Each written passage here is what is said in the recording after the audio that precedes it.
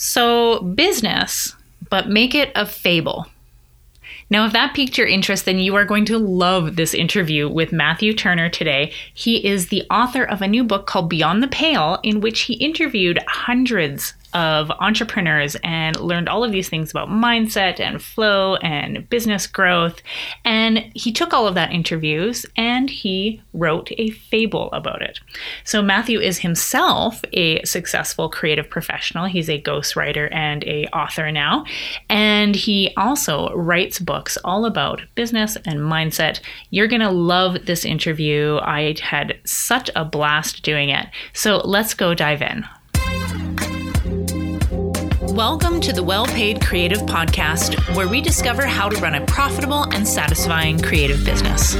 I'm your host, Gabrielle Chipier, and I'm going to share with you what I've learned in my 17 years as a creative pro, building my own business from barely scraping by to thriving. From attracting quality clients to charging what you're worth and creating amazing work you love without the risk of burnout and overwhelm. But I don't know it all, so in this podcast, we're going to learn a lot together as I interview experts and reflect on my own experiences, both the good and the bad. Before we dive into the show, if you want access to free resources, trainings, and a community of creative pros just like you, hop on over to wellpaidcreative.com where you can find all this and more. All right, let's dive in. All right, welcome to the Well-Paid Creative. I am super excited to have an extremely distinguished gentleman on the podcast today, Mr. Matthew Turner. He's an established author, and I'm excited to dive into all of the topics. I want to talk about all of the topics with you. So let's just get to it. Sounds good to me. Thanks. So welcome. So tell us a little bit about yourself. How did you get to be where you are today? Well, I suppose in terms of like my professional self, there's always been kind of two sides of me. I went to school to study marketing. So over the years, most of my jobs surrounded marketing, specifically sort of a strategy side of things. So I was always very interested in like the big picture, bringing things together. And yeah, I was kind of taught how to, market, if you will. And I always figured my career would take me into some kind of marketing firm or marketing agency. But then on the side, I always had my writing. I didn't get into writing until my early 20s. Didn't do it at school. Wasn't a particular avid reader growing up, but I turned to writing as a form of, I suppose, therapy more than anything. And I found that writing just became, a very therapeutic thing for me. It was always kind of there, in the after hours, and it was always something I could put to one side and then return to. And it was just very much for me.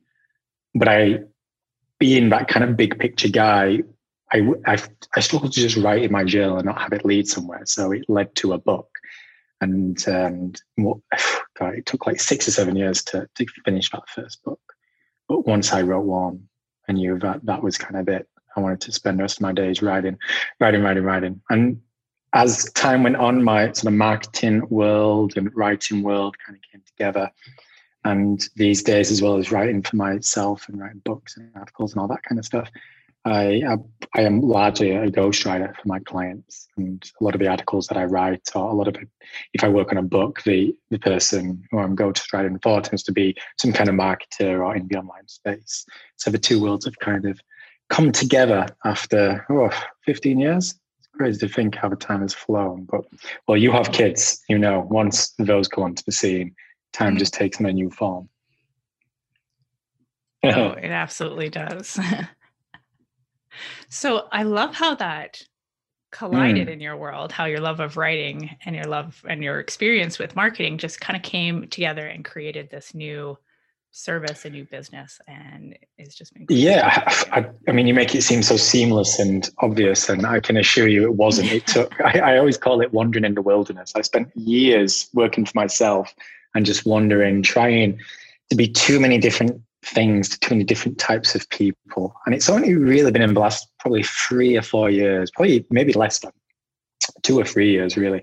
Imogen, my youngest daughter, her coming on the scene played a big role. That kind of forced me to really focus and go, okay, I've got to stop saying yes to everything. I've got to stop trying to be all of these things and just be something to someone.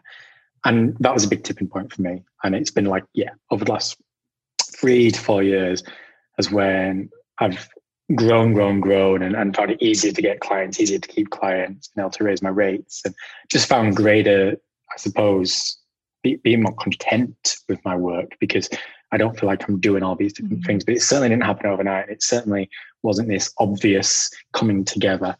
Well, with hindsight, it was an obvious coming together, but it certainly took me far too long to figure it out. What can I say? We got there in the end. Well, yeah, you can't connect. You can only connect the dots backwards, right? So you have a new book coming out. It's called Beyond the Pale. Tell me a little bit more about it, because the topic is just so intriguing to me. Well, speaking of my daughter, I came up with the idea of Beyond the Pale probably about 2 or 3 months before I found out she was going to be of this world. So we're going back around about 4 years ago, just short of 4 years ago. And I always had this yearning to one day bring my fiction and nonfiction together. A lot of my client work was nonfiction. I had a nonfiction book called The Success Mistake, which I spent a couple of years working on, interviewing a lot of entrepreneurs. That was the book I worked on in my early days of working for myself. But I suppose my passion of writing always stemmed from fiction. So I dreamed of one day working on a project where the two of them came together. And I don't even recall fully how it came about, but I had this idea of this kind of fable, and I was inspired. I probably read The Alchemist for the first time maybe 6 months prior to this. So that, I think, was a big inspiration for me. And I just had this idea of like this fable for the sort of more modern day, not necessarily just entrepreneur, but the person who's very much consumed by the online world. They're doing their work online, which, let's face it, is the vast majority of people these days, especially with everything that's gone on in the last year.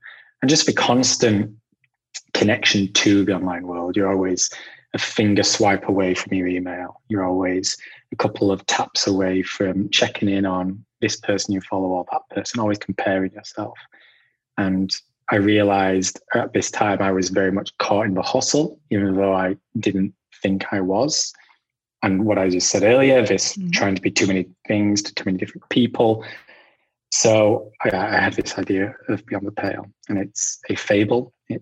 I interviewed real world people who feature in the book. So there's non-fiction elements. There's a bigger sort of message kind of coming through the entire journey. But it's a work of fiction. It's a novel, and it's one I've written specifically to help, today's entrepreneur and business owner just untap from their world a little bit and take a step back and question what success means to them, question their role in, the hustle culture that is this world that we live in today. And just to, I suppose, question the path that they're on. I love that. And, that idea of just questioning and not even so much assigning right or wrong, but just asking, what's right for you and where do you find meaning in your life? Now, the subtitle of the book is Escaping the Hustle and Finding Yourself. So in the process, were there any kind of big, I don't know, some people call them aha moments or like eureka moments for yourself writing it and interviewing these entrepreneurs and these successful people? I've been writing a few articles recently. The book launch is getting in the swing of things. You find yourself writing various different types of content, and some of them have been focused. They've forced me to reflect on the interviews, which I did 3 years ago now. So you kind of lose sight of them and take them for granted. And I realize now, having a bit of time to reflect on the journey of writing the book, doing the interviews, crafting the characters, I never felt like there was much of me in the lead character, Ferdinand. But now as I'm reflecting, I'm realizing there's more in Ferdinand, there's more of me in Ferdinand. And indeed, a lot of Ferdinand that has kind of worked its way into me. And a lot of it stems from those early interviews, because each person, they focus on different topics and themes. They came at it from a different angle, but they were all kind of saying the same thing. I interviewed Kamal Ravikant, for instance, which was very much focused on this notion of like loving yourself and just not caring what other people think. And then I remember there was Jules Schroeder, where we spoke about the relationship between your mind and your body and like your soul or your spirit. And there was Virginia Salas, where it was all about trust. So they were all quite different subjects, just taking those three as examples. But I suppose the premise behind everything, they were all coming to the same conclusion. And it's just this notion of tapping into what matters to you. And as you said, questioning what you do, questioning what you don't do, questioning why you're doing what you're doing. And yeah, even though I wrote the book, even though I felt in the beginning of it, I wasn't in the hustle and realized I was, even though I became conscious of distancing myself more and more because I was writing about it, and you don't want to you want to practice what you preach. I still found myself just following certain trends. I found myself just wandering down certain avenues, just the mind going down that same way. It's natural. It's probably always going to be there to an extent. And yeah, I suppose one of the big takeaways for me is that it isn't something you just solve. It isn't something where you're going to wake up tomorrow, next week, next month, and be like, I've figured it out. I live a life of fulfillment. Yeah. Fixed. Yeah, I've got purpose. I've built a purpose-driven business. Okay, yeah, I now have defined what success means to me. Great. Right. I'm very much escaped from the hustle, and I'm very much living a whole life. You can have it in a moment, but it's natural for us humans to get complacent. It's natural for us humans to be thrown off course when a curveball is thrown our way, which again, I think everyone has had that to some degree after the last year. Sometimes it's a personal thing where it just affects you. Sometimes it's a much larger thing, which can affect everyone. Yeah, it's not a one and done thing. So a lot of the stuff which I talk about in the book, this idea of finding yourself, escaping the hustle, a lot of the big lessons which I took personally from speaking to everyone is that you don't just get to a point of it's done. Like this journey that you're on is going to be continuous until the end of your days. And whenever you feel like you've probably got it figured out, something will happen, or someone will happen, or something within you will happen that will just say, no, the journey is to be continued. Hey, we're going to get right back to this interview, but I wanted to tell you about the new Focus Finder quiz. This quiz is absolutely perfect if you're struggling to figure out where you should focus your time, attention, and energies to get the most amount of growth and change in your business. Answer a few questions, get a customized report, and be on your way knowing that you're focusing on the exact thing that's going to move the needle the most. Now, if you go to wellpaidcreative.com/focus, you can get started and take the quiz today. All right, let's get back to that interview. Oh, I love that. And you know what? And it's funny because I think the one thing that does change as you continually do this work is you get better at noticing when you do fall back into those bad habits. So it's almost those periods of time where you're falling back into bad habits and you're getting sucked back into that hustle and that mentality and that just constant go, go, go. You get faster at recognizing it and being able to pull yourself out of it. And I find that that's one of the key signposts along the way, is the one moment when you wake up and you realize, oh no, I'm doing this wrong. Like this is very familiar. I don't like this. I'm going to stop doing it. And this is why. And I like how you've kind of succinctly put it as a journey, and that you're never going to actually get it done, but you just kind of get better and better at it as you go. Well, I'll kind of explain the reason why I called it Beyond the Pale. So there's this notion of, I feel like all of us, and this happens throughout our lives, it's this idea of it being a journey. But at any given time, you're in a house and you've made yourself nice and comfortable. You've protected yourself and built a nice, safe fence around it. And you feel content, you feel comfortable. But there's something within you which is like, I wonder what's beyond the fence. I wonder what's beyond the pale. I can only see so far. And just outside of the fence is a mountain, you know? And the book goes through these 3 stages. Stage 1 being the awakening, stage 2 being the ascension, and then stage 3 being the evolution. So for me, the awakening represents this idea of, okay, I'm going to go beyond my pale. I now see that there's a mountain. I now see that there's more to this, be it your work, be it your personal relationship with yourself, be it relationships with others, whatever it may be. There's more to it than what I know.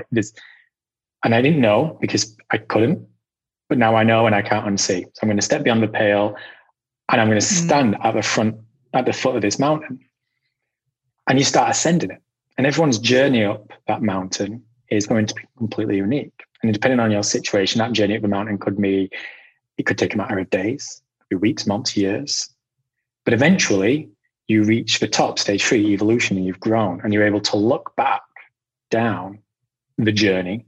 You're able to look back and see where the wrong path you took and the trek up the mountainside, or if I'd have done this differently, I'd have got there. But I got here and you're able to have a more bird's eye view of your progress. And you're also able to look down and see in the distance that house that you used to live in, that fenced off house, and going, wow, I didn't even know all this existed. Because I'm now on top of the mountain. I can see there's an entire new world, villages over there, towns over there. There's so much which I was unaware even existed when I was underground in my house. But then you turn around and you realize you're not at the top of the biggest mountain, because there's another mountain which you didn't previously see, because all you could see was that mountain in front of you. But now you're at the top. That mountain you were climbing. A lot of the times, once you get to stage 3, evolution, it just sparks another stage 1, awakening, which leads to the next ascension, the next evolution, and so on and so on and so on. And these can be rapid and can happen one after another. Or you may set up camp at the top of the mountain and you may refuse to turn around. Or maybe you know the mountain's there, but you're like, I don't want to notice it right now. But at some point you step beyond the pale and you go on it again. So that's where I mean it's a journey. For me, when it comes to growth, whether it's business growth, whether it's personal growth, whether it's some other form of growth, yourself with others, it tends to fall into these 3 stages. Until you have your eyes opened, you just know what you know. But once you've had your eyes open, it's hard to unsee. Red pill, blue pill, like in the Matrix. You go beyond the pale, you ascend up the mountainside, and you evolve in time. And it just is a repetitive pattern until the end. Until the end. I love that analogy. It's so beautiful. So how many people did you interview for? There's not so many. I think there was 10, might be 11. Yeah, I had an idea for more, but then some just didn't work out, and it seemed like quite a nice number in the end. They didn't want to have too many characters coming in, and there's a few characters who aren't real, which are recurring themes throughout. But it was great to just speak to these sort of, I think, 9, 10, 11 individuals who just came in, offered their unique perspective, and just gave Ferdinand like this, like an anchor, if you will. Every time he started to wander off course, every time his mind started to wander off course, he would meet a new one of these individuals, and they'd help open his eyes again. They'd help him better understand something which he just wasn't able to understand on his own. And you get to see his progress throughout. And that's a lovely idea, especially knowing that as we're all going on these journeys, we all need mentors and guidance at certain points. And I love how you've almost written each of these people as a character in the book. They're almost like immortalized as mentors. Well, it's funny. It was one of the unique things which I wanted to do, and I wanted to make sure everyone is doing. It's like, can I use you in the book? I want to use your name. I want this to be a fictional tale, but very much set in the real world. So it's, even though Ferdinand and his company are fictional and not real, he's meeting Jordan Harbinger, who has been someone who has certainly inspired me in many ways, and AJ Leon and Ashita Gupta and Kamal Ravikant and Ginny and Jules and Hollis and all these people who have inspired me on my journey. Some of them have inspired me, relatively recently in the last few years. Some of them are going back to, like probably pushing back a decade. Some people I know quite well, others not so well. And some of them inspired me less in a one-on-one way, but more through their work. And read them or listened to them. Mm-hmm. So yeah, it's been quite a nice thing for me, because although they are strangers to Ferdinand in the book, they're certainly not strangers to me. And as you put it nicely, it's like immortalizing some mentors in my life, which has been really, quite humbling and something I've certainly treasured. I love that. So of all your interviews that you did, was there a favorite one that you would probably have? I know it's hard to make you like pick and choose. Yeah, it is hard. I'd probably go with AJ Leon, simply because we managed to actually, after not seeing each other for a few years, I went down to Stratford upon Avon and we managed to hook up, have a coffee, have some food and some drinks. And I interviewed him then. Like, we recorded a few of our conversations and they just went down one rabbit hole after another. But I feel like I could have written an entire book of just Ferdinand and AJ talking, to be honest. It was a fantastic experience. And AJ is a unique character, someone who does it his own way. And if there's a single person who I think can probably articulate the premise of what I hope Beyond the Pale is and what I hope it gives people, he's a good sort of visual individual for that. He lives it. He's very much, I do it on my terms. I'm going to go a mile deep. That was one of the things in our conversation. He doesn't understand how you can build a company where you're serving 1 billion users. The only way you can do that is to go an inch deep with them. He wants to serve few, but go a mile deep. And that's the whole idea of the book. That Ferdinand is this guy who's going after $1 billion. His company's going after, millions, maybe even billion users. He's all about surface. He's all about just going an inch deep. And then he starts to realize one of the things which drove him to start this business in the first place is he wanted to have an impact. He wanted to go a mile deep, and he lost his way. And just hearing AJ's story, hearing where he came from, the life he's living now and where he's going. Inspiration. He's a difficult person to not speak to, not read about, not get to know, and not be lit up on the inside. I love that. Yeah, he's quite the character.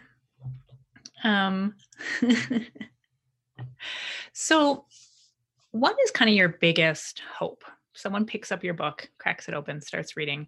What's your biggest hope that they'll get out of it? Comes back to one of the first things we mentioned, question. Yeah. It's not a how-to book.